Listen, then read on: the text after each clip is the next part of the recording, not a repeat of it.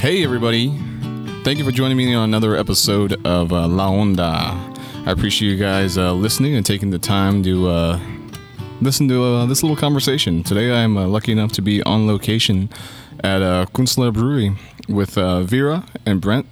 How do you pronounce your last name? I keep wanting to say in my mind Deckard, but is it Deckard? Sure. Oh, you know what? Hold on. You guys are still muted. Go for it. Sure. You can any way you want to pronounce it. Deckard is fine. Okay, cool. I just don't want to get it wrong. I don't want to offend anybody. But guys, thank you for making the time. I do appreciate it. I love what you guys do. I've discovered you, a few years back, and by word of mouth, and what's coming in and experiencing what you guys are doing with beers as well as food. I love both of it. I love all of it. Tell me a little bit about the inception of the brewery. How did this even become an idea and a thing? Yeah, it started a while ago when Brent and I met. Probably, when was that? 98. So we both worked at a brewery, and Brent was really an avid home brewer. I didn't even know such a thing existed. So I just kind of looked at it like, somebody's trying to make booze in their garage. Mm-hmm. I didn't give it much thought. Yeah. And he'd get together with his buddies and he'd brew and try to make me taste it. And I was just kind of developing a beer palate. I had more of a wine palate. Mm-hmm. And so it was always like, oh gosh, okay, I got to taste this again. Oh, it's great, honey. And then one day he brewed I think it was an oatmeal stout or oatmeal porter. And I tasted it, and I was like, wow, this is fantastic. You can make this. This is really, really cool. And then he kind of experimented with some other styles, milk stouts and stuff. And they really appealed to me, and they also appealed to my young beer palate that I was developing. And so fast forward, Brent kind of continued homebrewing here and there whenever he ran into somebody that was also interested. We lived in California and we moved to Texas. And at some point, he was deployed to Afghanistan for about 6 months. Okay. They had told me before, the military does this debriefing and they try to help the family get through it. And they said to me, the best thing that you could do is learn something new. And I was like, well, shoot, what's left to learn? I love to cook. I speak languages, what? And I could never really wrap my brain around, what do I really want to learn? Meanwhile, he's gone for 6 months. And somewhere in the middle of it, I was listening to a podcast by Splendid Table. And they were interviewing a couple that had brought out this book on homebrewing and homebrewing in small batches. Which I thought, well, this is great because I remember him brewing like 5 gallons, and it seemed insane to me, mm-hmm. lugging all these pails of water and lots of heavy boiling water. And I'm like, this is great. He can do this on the stovetop. I'll get this book and I'll send it to him in Afghanistan. So I ordered the book. The book arrived, and I opened it to inscribe it, and I started reading it. And I read on, and I spent the whole night reading it, and I had a big old shopping list. And the next morning, I could barely wait for the homebrew store to open. I ran over to the homebrew store, got the ingredients. I called my son, Ethan, who coincidentally is my assistant brewer now. Nice. I'm like, hey, Ethan, we're brewing. I think he thought we were brewing coffee or something. He was super excited when he figured out, okay, we're actually going to brew beer. Brewed our first 2-gallon batch. It turned out like absolute crap. We dumped it, but the lucky thing was I knew what the mistake was, so I brewed another batch. It didn't work out, and at that point, I was like, okay, I think I got this, and I actually brewed a 5-gallon batch, and it turned out fantastic. Awesome. We had a kegerator. I kegged it, put it in the kegerator, and brewed another batch. And by the time Brent came home, he had 10 gallons of beer and a book that I don't think he ever read the book. So you never even got the book initially. That's funny, man. But what a welcome, to come back home to a nice little welcome gift of gallons of brew. Yeah. Yep. Nice. Yeah. And then fast forward to 2014 is when the house was just covered in brew equipment, and we were brewing every weekend. She wanted to brew, and it was always podcasts and brewing and this, and just everything was brewing. Yeah. And that's when the decision was made to let's put a business plan together and let's figure out what we want to do. Sure. Yeah. And that was the inception of Kunstler. That's awesome. It was kind of a challenge. Brent literally came home one day and he's like, I had Erlenmeyer flasks and microscopes, and he's like, this is like Breaking Bad. Without the profit. Without the profit. Yeah. So he's like, maybe you either need to, because we kind of talked about going pro, but I didn't move on it. And so, now the challenge was there of, either you need to tone it back a little bit because our house is small, or just go pro. You make great beer, so go pro. Yeah. And yeah. Sometimes you have that feeling, like, hey, this is actually, I think we could do something with this. So that's awesome that you guys went with it, because it's turned out great. It really has. Thank you. What's interesting, something that you mentioned is that one of the things that really caught your palate was something like, it was the stout. Usually those something that's a little heavier, and people that don't drink beer initially might not be turned on to that right away. But it's interesting. They do have a lot of flavors. They definitely have a lot of coffee that's roasted. It's very intricate. And I guess someone that has a food background can kind of pick up on those little things. And it's not just beer. It's like, oh, well, there's something here. There's some effort in different flavors. I think it's a lot softer than like a lager and stuff like that. I think lagers are generally less approachable unless you're already a beer drinker. Yeah, I think things that are kind of like a stout, and not necessarily like a dry stout like a Guinness, but like a oatmeal porter or oatmeal stouts, milk stouts, stuff like that are pretty approachable as far as flavor goes for a variety of palates. Because they're not really as bitter. They have usually kind of sweet notes and that kind of thing. Yeah. One of the things that I try to teach our staff, obviously we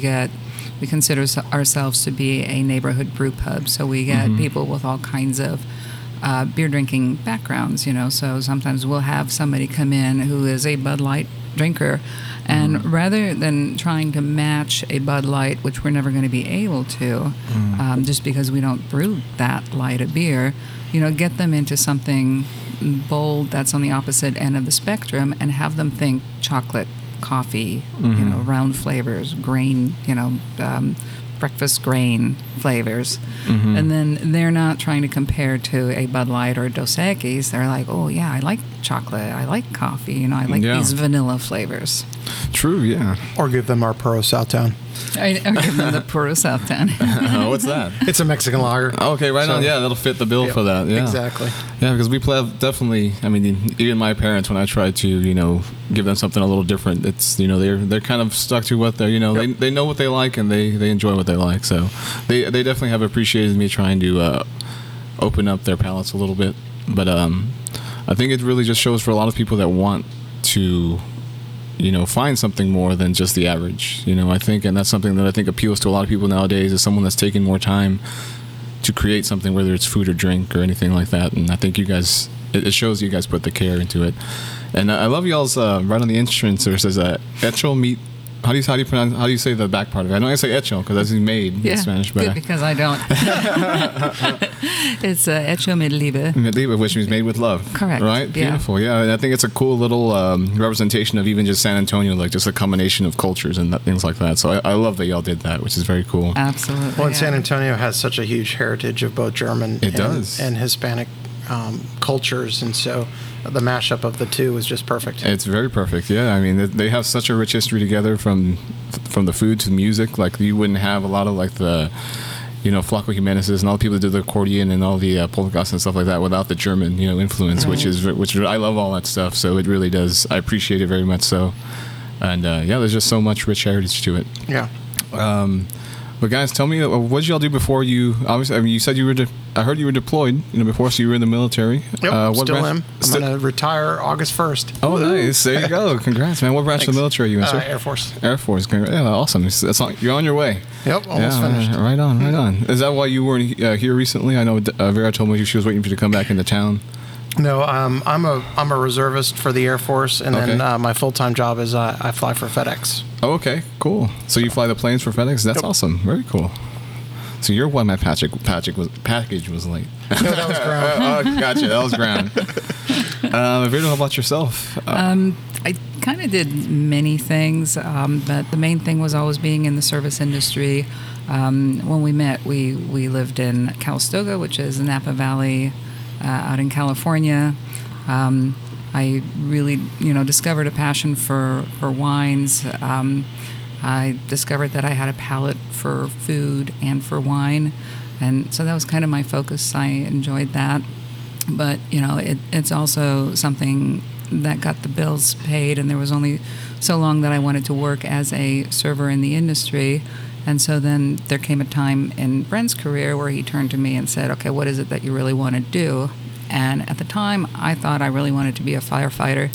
So I went that route. I got my medic training. I did that for a few years because in California, in order to be a firefighter, you need to be a medic. And then what kind of fell in place prior to that was a supervisor medic position. And then just when I was getting ready to get my firefighting position in Napa, we decided to move to San Antonio. And that was initially I thought in San Antonio I might take that up again, but more on a teaching level, teach advanced life support, pediatric life support, all those things. But it never happened because I really kind of enjoyed being at home. Our kids were at an age where, they were like early teens, and it felt like an age where it was important for me to be at home and around them and supportive of their athletics and things like that. Oh, that's awesome. Good for you. Yeah. So what prompted to move to San Antonio? Military. So I've been a reservist my whole career, but there was an opportunity to come and work at Kelly for the 433rd in the training squadron there. 356 is where I've been since 2007. Gotcha. Teaching C5s, basically taking guys up and flying around the pattern. So when you see those things flying around, the big C5, that's us. That's cool. Right. So that opportunity presented itself, and the cost of living in Texas is so much less than California that we were literally Vera was able to stay home, whereas before in California it required a 2-income household. Yeah, no, that's awesome. So that's a great opportunity. It really is, and that's a plus definitely for the family. I know right now my wife has the privilege of being able to stay at home with our kids, and I really very much enjoy it. It takes a little more financial, being careful with your finances, but I think it really pays forward, and my kids very much enjoy it. I don't think they'd want it any other way. Yeah. So before that, had y'all been to San Antonio? I did pilot training in Del Rio. Okay. And so then our pilgrimages were always to San Antonio, and actually we came to Central Market so that we could get Sierra Nevada. There you go. Yeah, because there was not many places you can out find west that, as far as like craft beer. Yeah. Out in, and this was 2000, and so there was just of course there was no craft beer really. No. And certainly not out on the border. Mm-hmm. So you were only going to get light lagers of some sort. So we would come in here and get our Sierra Nevada Pale Ales. Awesome. Every couple of weeks we'd come in and make a haul. Yeah, very cool, man. You got to get it where you can. Yeah. Because you're right. I mean, it's very recent where I think you see it more prevalent everywhere. Yeah. Even still now, there's some HEBs that don't even carry maybe 1 or 2 different craft beers, but they still don't have a huge selection. As far as what you guys make, do you guys? I've seen you guys have like features at places like Atagrill and maybe like Big Hops. But do you guys distribute any like cans and stuff to any stores? Not at this point, no. So no cans. We do kegs. Yeah. And the reason is we have a small system. Our vision was always to be able to sell whatever we make through our own taps. Mm-hmm. That seems to be the most efficient for what we want it to do at the time. And then, if there's a little extra, we like distributing that to other bars and restaurants in the area, just because I feel, it makes us be a part of the community. Sure. It gets people to, because we're kind of stuck out here, we were kind of stuck out here in the middle of nowhere, and so it kind of gets us noticed, who's Kunstler, where are they? Wow, we have another brewery in San Antonio. That's fantastic, Yeah, and this is a nice little location. I mean, is there anything in particular that made you choose this location? Because it's still kind of in a tight little community. I mean, obviously it's been growing. The property was available. There you go. We spent almost 2 years just trying to get the right property situation. Gotcha. So we've gone through several contracts where it just didn't work out and stuff like that. And this building came for sale, and Vera had seen it probably a year prior, and told our real estate agent absolutely not. And then it came back on the market, and our agent brought her here, and she basically turned around and left again. Really? and then talked to our contract manager, who was kind of our construction manager, who kind of was guiding us through, like, yeah, that property will work, that property won't work, those kind of situations, whether it be power, water, different things like that. And so Vera asked him about it, and he came out here and he's like, oh, I can see the potential. So Vera's like, really? It was a crazy thing, because I literally had said in my mind, because his name was Star, and every property that we showed Star that we were excited about, he'd always be like, no, no, no, no. So then La Chapelle came up, and it's just like, okay, I'm looking at this for the third time now. I'm going to take Star, and if Star says it's a go, then we're going to do it. And I was kind of like, ha, ha, ha, he's never going to say. Yeah, he's already got a reputation. Yeah, sure enough, he stands out here where we have right here where we're sitting right now in the sports hall, and we have this beautiful loading dock with the big windows, and he's looking over to the patio, and I mean, it was all disintegrated. You can see pictures on Facebook. It was a disaster, and he's like, yeah. I'm like, right? It's a piece of crap, right? And he's like, no, I see people sitting on the patio, and look at over there. I see, like, you could probably have the longest bar in San Antonio. I see people just kind of enjoying the sun, flowers. Wow. I'm like, oh, okay. Wow, what a visionary, to have seen something that, I mean, I haven't seen the pictures of what it looked like prior, but, I can only imagine. Yeah. What was this building prior to it being a brewery, do you know? They refurbished the... recycled the pads that go under carpet foam. Yeah. Oh, okay. So they bundled it. They had a big press in the front, and they bundled it and shipped it off. So all the hotels and stuff, the contractors would bring all the remnants and all the leftover carpet and foam, and then they would bundle it, press it, and it would get reused. It's not recycled. Who knows where it went or what happened with it? So yeah, I mean, it was probably. Even once in a while now, we'll see somebody drive by with a load of foam. Like, I wonder if they're still doing it. Yeah, exactly. So the previous owners actually built this building, and so we're actually the second owners of this building. So it was built in, I think, 1976, and then the same family owned it until we bought it. Wow, yeah. And that's, I was talking to a buddy of mine who used to work, he used to help distribute produce. His family's business is called, like, Fernandez Produce. And he was like, oh, yeah, I kind of know the area. I didn't know there was a brewery there. There used to be a lot of just old warehouses, old family-owned warehouses. So it's cool that you guys were able to capitalize on this. Yep. Initially, what made you not want to go with the property? Just the condition that it was in at the moment? Yeah, I didn't. Well, first of all, I didn't have the vision for this area of Southtown. Mm-hmm. Nothing had started here. There was Dorchell down the road with a little brewery inside, but they were down the road, and I felt they were, like, better connected because they were on South Flores than us being very close to a dead end in almost, half residential, half just warehouse. Yeah. So I didn't, although I believed that if you open a craft brewery, craft beer drinkers will find you and follow you, but we also didn't have a very big craft beer community. No. So that at that time, so that was kind of scary.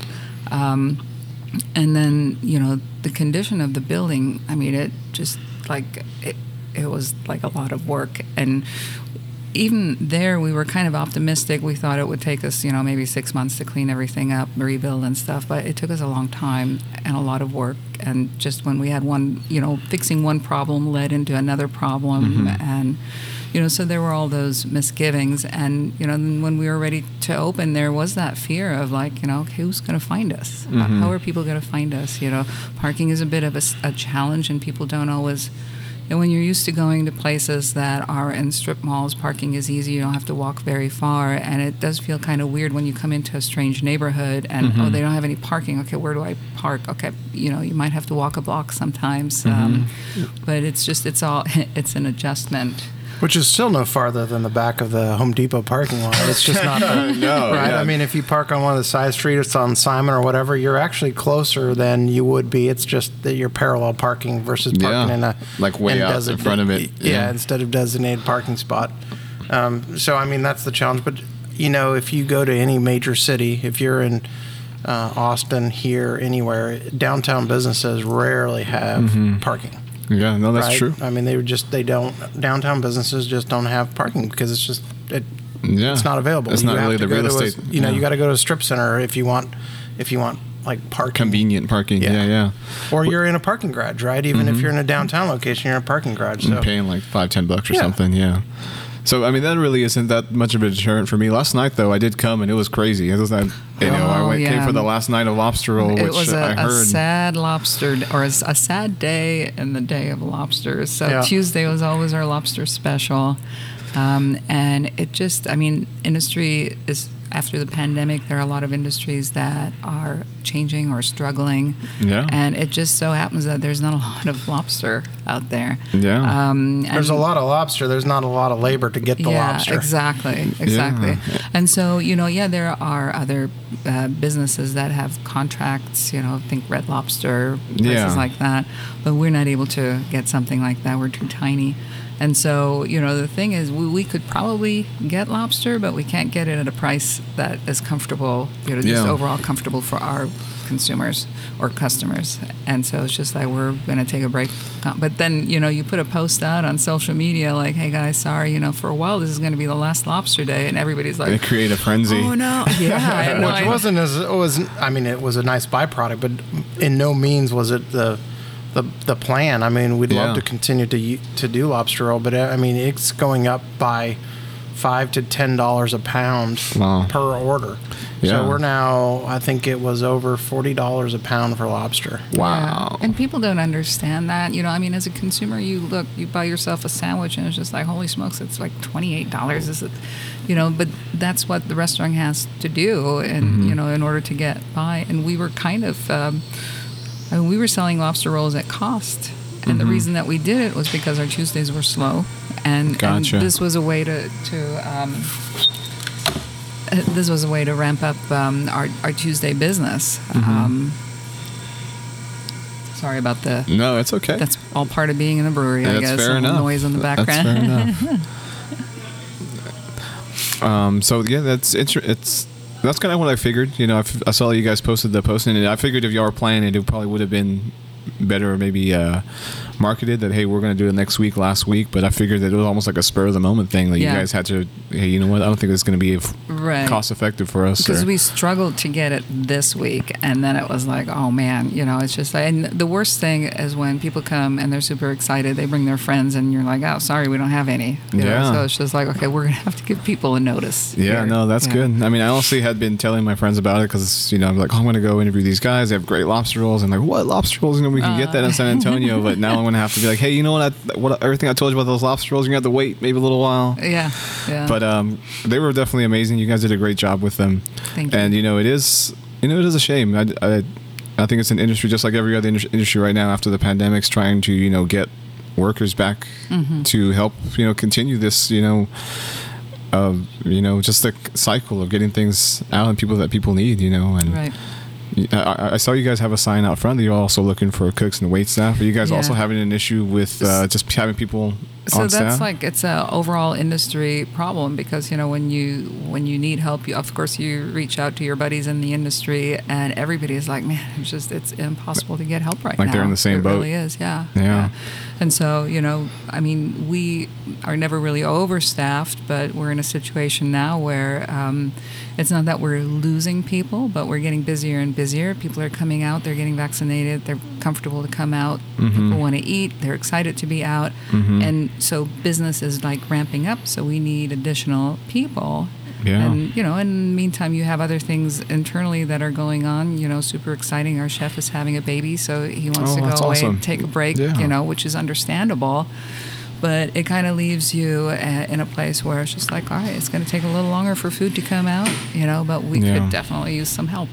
Yeah, no, that's understandable. I've talked to, the other day I was having a conversation with Chef Cullen from Attaboy because, I was having some things that I wanted to bring up to him as far as feedback on some of the meals I was getting, and he was like, yeah, you know what, it's really just us having a hard time keeping staff and hiring staff, and then that to keep us going at our consistent levels that we were, and I can understand that being hard.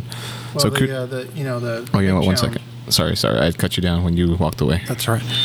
The big challenge that we're having is that it's a one size fits all. So not every state is as opened up as Texas is, but the rules are the same for all states, which is allowing a lot of people that maybe made about what they're making are now able to be on unemployment. And with that and the additional stimulus, they're choosing to not go back to work. Yeah. And then, we have people say, well, then you need to pay them more. The challenge that you have with that is, of course, we'd love to pay everybody more, but if we pay them, and we pay well above minimum wage or anything close to that. So that's not the challenge, but the challenge really runs into the fact that at some point you will have to raise prices. So when you used to pay, I always said inflation is based on the price of beer. So go to California and you'll find that you're going to pay $7 or $8 for a pint of beer, and in Texas you're still paying, depending on what kind of beer you're getting. You can, here most of our beers are about $6. So I mean, that's a significant increase, but that's because the labor force, rents, everything costs so much more. And so, businesses still have to make money, and so they're going to raise their prices, and then it's going to, for that same person, it's now going to cost them more to get beer or food or, or anything else, because it's just a function of how it works. Yeah, I mean, it's a vicious cycle in that sense that, like you said, all industries, I think, would love to pay their workers, a better wage, but what is that going to cost the consumer? And at that point, what is the consumer, how are they going to feel about the business? But I think... we do we're all doing our best. So. We're all doing our best, man. So, I appreciate that you guys are still out here and really, knocking it out of the park as far as I can say or see, still doing it now. So thank you guys for still trying. During the pandemic, I'm sure that was quite a bit of a change for you guys as far as, just, it wasn't business as usual anymore, come March, April, all that. How long were you guys closed at all? Yeah. So we were closed off and on. It seems like it's hard to... Well, we were always open. We were able to do takeout. We really did well. Vera had prepared well ahead of time for it coming this way. We were already in the process of expanding our kitchen before the pandemic. So those steps had already been put in place. So it was lucky for us that we were already kind of headed that way. And so when it did hit, we already had our app, our online model was already ready to go, and so as soon as we couldn't be open anymore, people could go directly to our website and order food, and then come and pick it up. And then, of course, with the governor adjusting the off-site sales of alcohol and stuff like that had helped us. We could always sell to go. So that it wasn't a big deal for us, but it was a big deal for a lot of places that didn't. For the industry as a whole. Right, that didn't have, like if you were a BJ's or whatever, you couldn't sell alcohol to go, if you will. But because of our retail, our retail permit, we were able to do that even so. So the only time it got really a little bit dicey is when certain styles of industries were allowed to reopen that were still within the same categories, and people were tired of just getting stuff to go. Yeah. And so we saw a pretty good downturn, but that got fixed pretty quickly. So, that's good. Texas is lucky. We've done a good job at trying to keep businesses open, I feel. Yeah, I think they're a decent model for what I think has been done. I think we tried as much as what we could, and I think they're also, as a state, still allow the freedom for a lot of these businesses and people, the people in the communities, to make their own decisions. Yep. And at least leave it to them, not make it a mandate so that they have to follow by certain rules that they see are the proper protocols. Yep. Yeah. What do you guys feel is what does brewing beer mean to you guys? Like, you obviously do it as your means of finance of making money. But I mean, why did you start? Why do you keep doing it? And what does it really mean to you to brew beer? Yeah, it's the satisfaction of watching this. You start with the grain and the yeast and the hops. And you just kind of. It's funny, on the weekend I'll come in and I'll want to check on the beers that were brewed during the week, and I always tell the staff I'm going to go in the back, check on the kids, right? So it really is, it's like nurturing a kid all the way through maturity, and then, having this product, and you like the product, but the amazing thing is that when you then actually see it out on the table, and you see, you're a consumer, you see local people, tourists, they're enjoying this. And, as we don't have any TVs in the tavern, something important to me, because to me it's all about the stories and the memories that you build when you're sitting at the table enjoying this beer or this fantastic meal. The ambiance, I think our servers are absolutely amazing.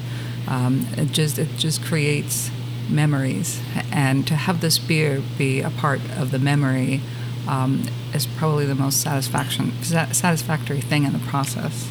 And that's awesome to hear, because I think that's a big part of, I think the history of beer is, the community and bringing people together and, allowing conversation and communication to happen, and maybe bringing down the barriers some people might have that might be opposed to conversation right away, and, allowing that back and forth to really happen. So yeah, we do, like in addition to that, because there are barriers in conversation sometimes, people might come here on their first date and they don't quite know what to talk about, right? So each beer has a story, so you can just kind of read the story and make fun of the story or have fun with the story, or you learn something. So it's just it's like all these little great lead-ins that we have. Yeah, very true. Brent, what about yourself? Do you have any, anything that keeps you motivated and participating in just the Kunstler Brewery? Oh, I mean, obviously it's our baby, our last baby, maybe. I think it's just it's a function of all of our work and effort, and it was a design that we wanted it to be a community place, that people could come and gather over, some food, a good pint of beer or a glass of wine or whatever, and be kind of a local instead of another franchise or another another strip mall joint that doesn't. We wanted a community place, and we actively participate in so many community events during our freeze.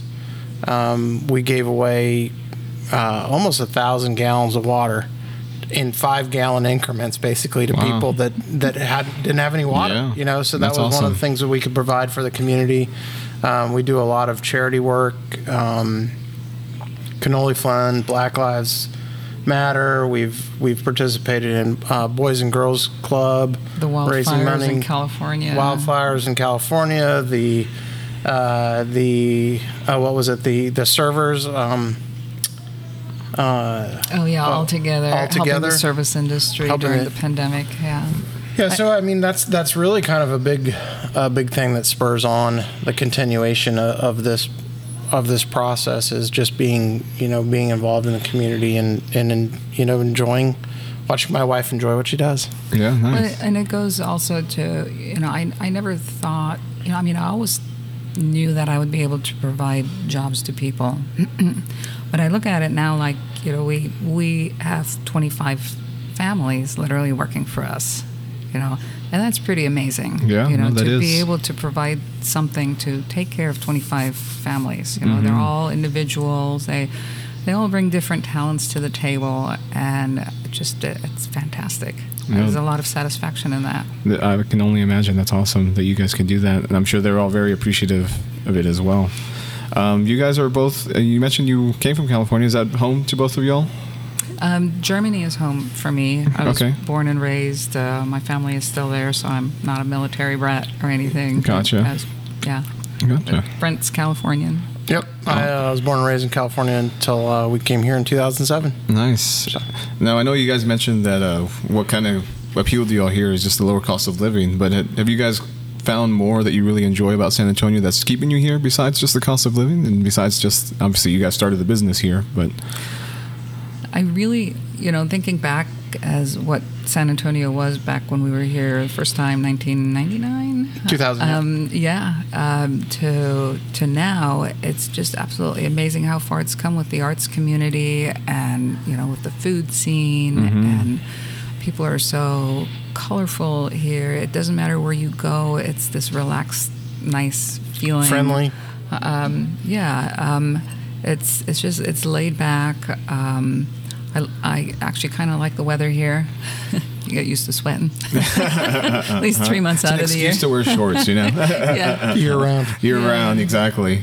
I think it's also, there's been some great developments started from many previous mayors working on outdoor activities in town. You know, obviously growing up in California, there's outdoors just part of life. Everything from water skiing, snow skiing, the beach, everything's available there.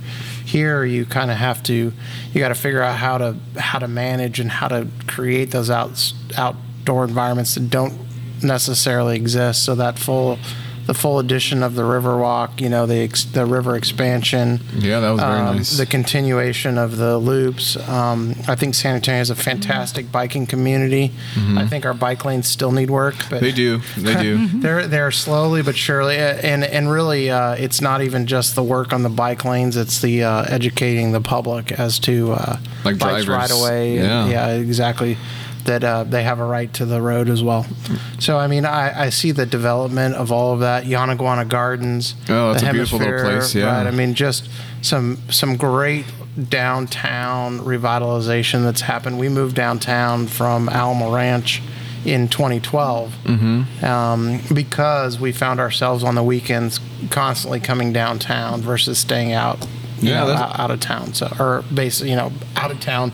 For anywhere else in the world, 20 miles is another town. Yeah, no, San Antonio's definitely got its charm like that, where you're still in San Antonio, 20 miles out. Yeah. And it's definitely a little different. I can see why maybe you gravitated towards everything going on down here, because I think there was just so much growth here, so much development, where as much as Alamo Ranch is growing and developing out there, I still feel that there's a lot of, I guess, chains and things like that kind of anchor a lot of those, shopping centers and developments and things like that. And nothing against them, but I think there's just a different charm to someone that's home growing something and really that's trying to create something that's their own, And down here, there's still room to not be a part of a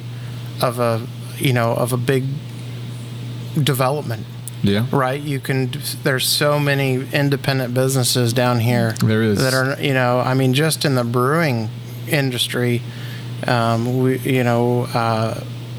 and Turned, Roadmap.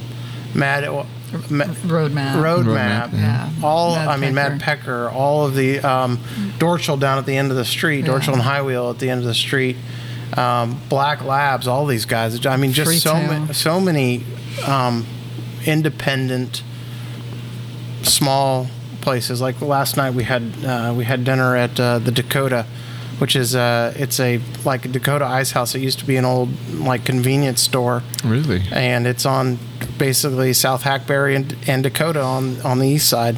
Yeah, I've never heard of it and haven't been there. What did y'all think? It's really cool. They have a great selection of craft beer. The counter is an old bowling alley. Oh wow! And stuff like that. It's charming. It's got its own charm. Yeah. And it's just it's out there by itself. Yeah. What places do you guys like to frequent in San Antonio that are y'all's favorites? Oh man. There's where do you start? Yeah. We used something to we can bike to. We used to be avid Liberty Bar goers, but that was we still love the Liberty Bar. We hope that they open soon, but that was there was not much else available. At the time, we're talking about the old location. Yeah, this is like the old location. Now, there are so many. Obviously, we always like to visit the local breweries because those are our friends and we want to support them. I just had an amazing dinner at the General's Daughter with my daughters. Actually, Brent wasn't a part of that, but Little M's. Yeah, love Little M's. Absolutely. When you walk into a place, you can just see when somebody pours their passion. And their hard work into it, and you walk into Little M's, and you know. All the empty stomachs. Yeah, all of the empty stomachs, which is that's Hot Joy, Barbaro, Little Death Wine, and we Paper Tiger. Yeah, and that's kind of what we look for. We're always kind of looking for these little independently owned places where you somebody poured their heart and soul into it. Yeah, and I think it definitely shows in the product of what they're doing. Absolutely. And I think that's you guys obviously see it, and I think someone who does that for yourselves and y'all are trying to create that in your own within here at Kunstler's, I think you see that in other places. It's easier to see those things. Something that I was I lost my train of thought. I'll just talk there about could be a train food. coming by soon then. There could be a train coming by. I don't want to keep you guys too long. I mean, what time do you have a hard out of time? Do you have to be out by now? We're here, totally flexible. Okay, cool.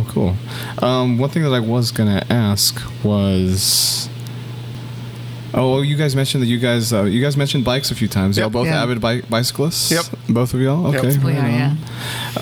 Where do y'all like to go right now? Obviously, you said We do a lot of the river extension. So from our house, we can loop about 25, 26 miles. We've also ridden out to Cactus Land. They're open the 1st and 3rd. A brewery as well. A brewery as well. And Go figure. is it Atkins? Yep, Atkins, Texas. Yeah. So we ride out there. It's a 40-mile round trip. So 20 miles out, 20 miles back. It's fun. Look at you guys. It's pretty cool. Coming back is always interesting after a couple of beers, but It's helpful. One thing that I was going to ask, now I remember where my question was going, is that you guys have mentioned a few other breweries in conversation. When you guys go there, I know you guys see them, they're obviously partaking in the same industry as you guys are, but do you guys see any competition in there? Do you guys look for, what are these guys doing? How can we incorporate maybe some of those ideas into what we're doing at Kunstler's? It's like every time you go to a different brewery, it's always a learning experience. As far as competition, I don't feel that in San Antonio. I feel that everybody has kind of created their own niche. Roadmap is, for example, fantastic with they're always doing like these small batch releases, which are really awesome. They have great labels, and their beer is fantastic. And their tavern has it's great to hang out. It just has a very different feel than our tavern, So, and I can go down each and every brewery. There's something really unique about them. So no, I don't feel that we have a lot of competition amongst ourselves. And kind of what brought that to light was when we were shut down during the pandemic. Everybody was in the same boat where. Think about the fact that you have we brew a 7-barrel batch at a time, and that is usually poured through the taps into pints, and now all of a sudden, we can't sell pints on the street, so we literally have had to take every single 16 ounce of those 220 gallons and put them in a can. And we have a little canning machine, crowler machine, that really just does one beer at a time. Wow. And each beer takes about 45 seconds to do. So, like everybody was dealing with this. It's like they're called crowler machines. We all have our one crowler machine. And it seemed like everybody's crowler machine was breaking down at the same time. Wow. So we're all exchanging parts. We're all and it's really? like the craziest. Well, that's awesome. The craziest story was like we broke the handle off of ours. So I'm running over. I call Dustin at Roadmap. He's like, "Yeah, I got an extra handle." So I run over there. I pick up the handle, and I'm on my way back, and he calls me, and he's like, "Vera, I hate to tell you this, my handle just broke. I need that handle." Wow. Man. So, I think if anything, that pandemic definitely brought us closer. And for me, it's always rewarding. I think usually on Mondays, one Monday I walked out and I felt like there was every brewer out of San Antonio sitting and having lunch with us. That's awesome. So that's very great to hear that there's just a little tight-knit community. You guys are almost you're taking care of each other. We are. Yeah, that's very absolutely. good. But whenever anybody asks me about the competition part, I'm like, do we have enough Mexican restaurants yet? I mean, like, exactly. What is enough? As long as it supports the community, right? I mean, there's a lot of people that don't drive across town. They go to their local. That's true. They go to their local Mexican restaurant or their favorite Mexican restaurant. Yeah, I have my favorites in each part of town. Depending on where I'm at. Yeah, exactly. So it's not So it isn't. I don't think it's ever. This town supports couple million people, and I don't think we're going to run out of. There's enough love to go around. Yeah, exactly. And it's the same with like bars and ice houses and stuff. There's something for everybody. Yeah, well, that's awesome. And I don't think it'll ever get to a saturation point. I mean, if you look at, I think Portland's still running per capita the most. I think they have somewhere around 100 breweries and brew pubs. Wow. Just in Portland. Yeah. So, and I think we're in San Antonio, we're maybe pushing 15. So I think we have a lot of room to go before we get anywhere close. Right. You go to Denver, just in one district, the Rhino district, I think maybe they have 15. And so that gives you an idea. Yeah, I feel that way with a lot of the coffee shops in town. Like I feel like there's just so many of them, but they're also just all over the place. So it kind of just caters to each community. You know, people are going to have work in each different part of. I mean, there's so many, like you said, there's millions of people here, and there's no really sense of competition in the sense that they're all catering to a certain group of people that are in that little community. Right. I mean, it's the same to be said about like burgers. Yeah. Right. Sure. I mean, and Texas loves their burgers. We love sure a lot do. of burgers, stuff like that. But yet, you have companies like In-N-Out that are still killing it. There's killing it. Right? Yeah. There's plenty of people here that either like just want to try it or already love it from where they lived before. So it's a cool thing to see. That San Antonio definitely doesn't. You know, they don't pick and choose. They're definitely there to support the community and everyone that's trying to participate in it. And that's kind of what I'm trying to find here is all those people that are doing so.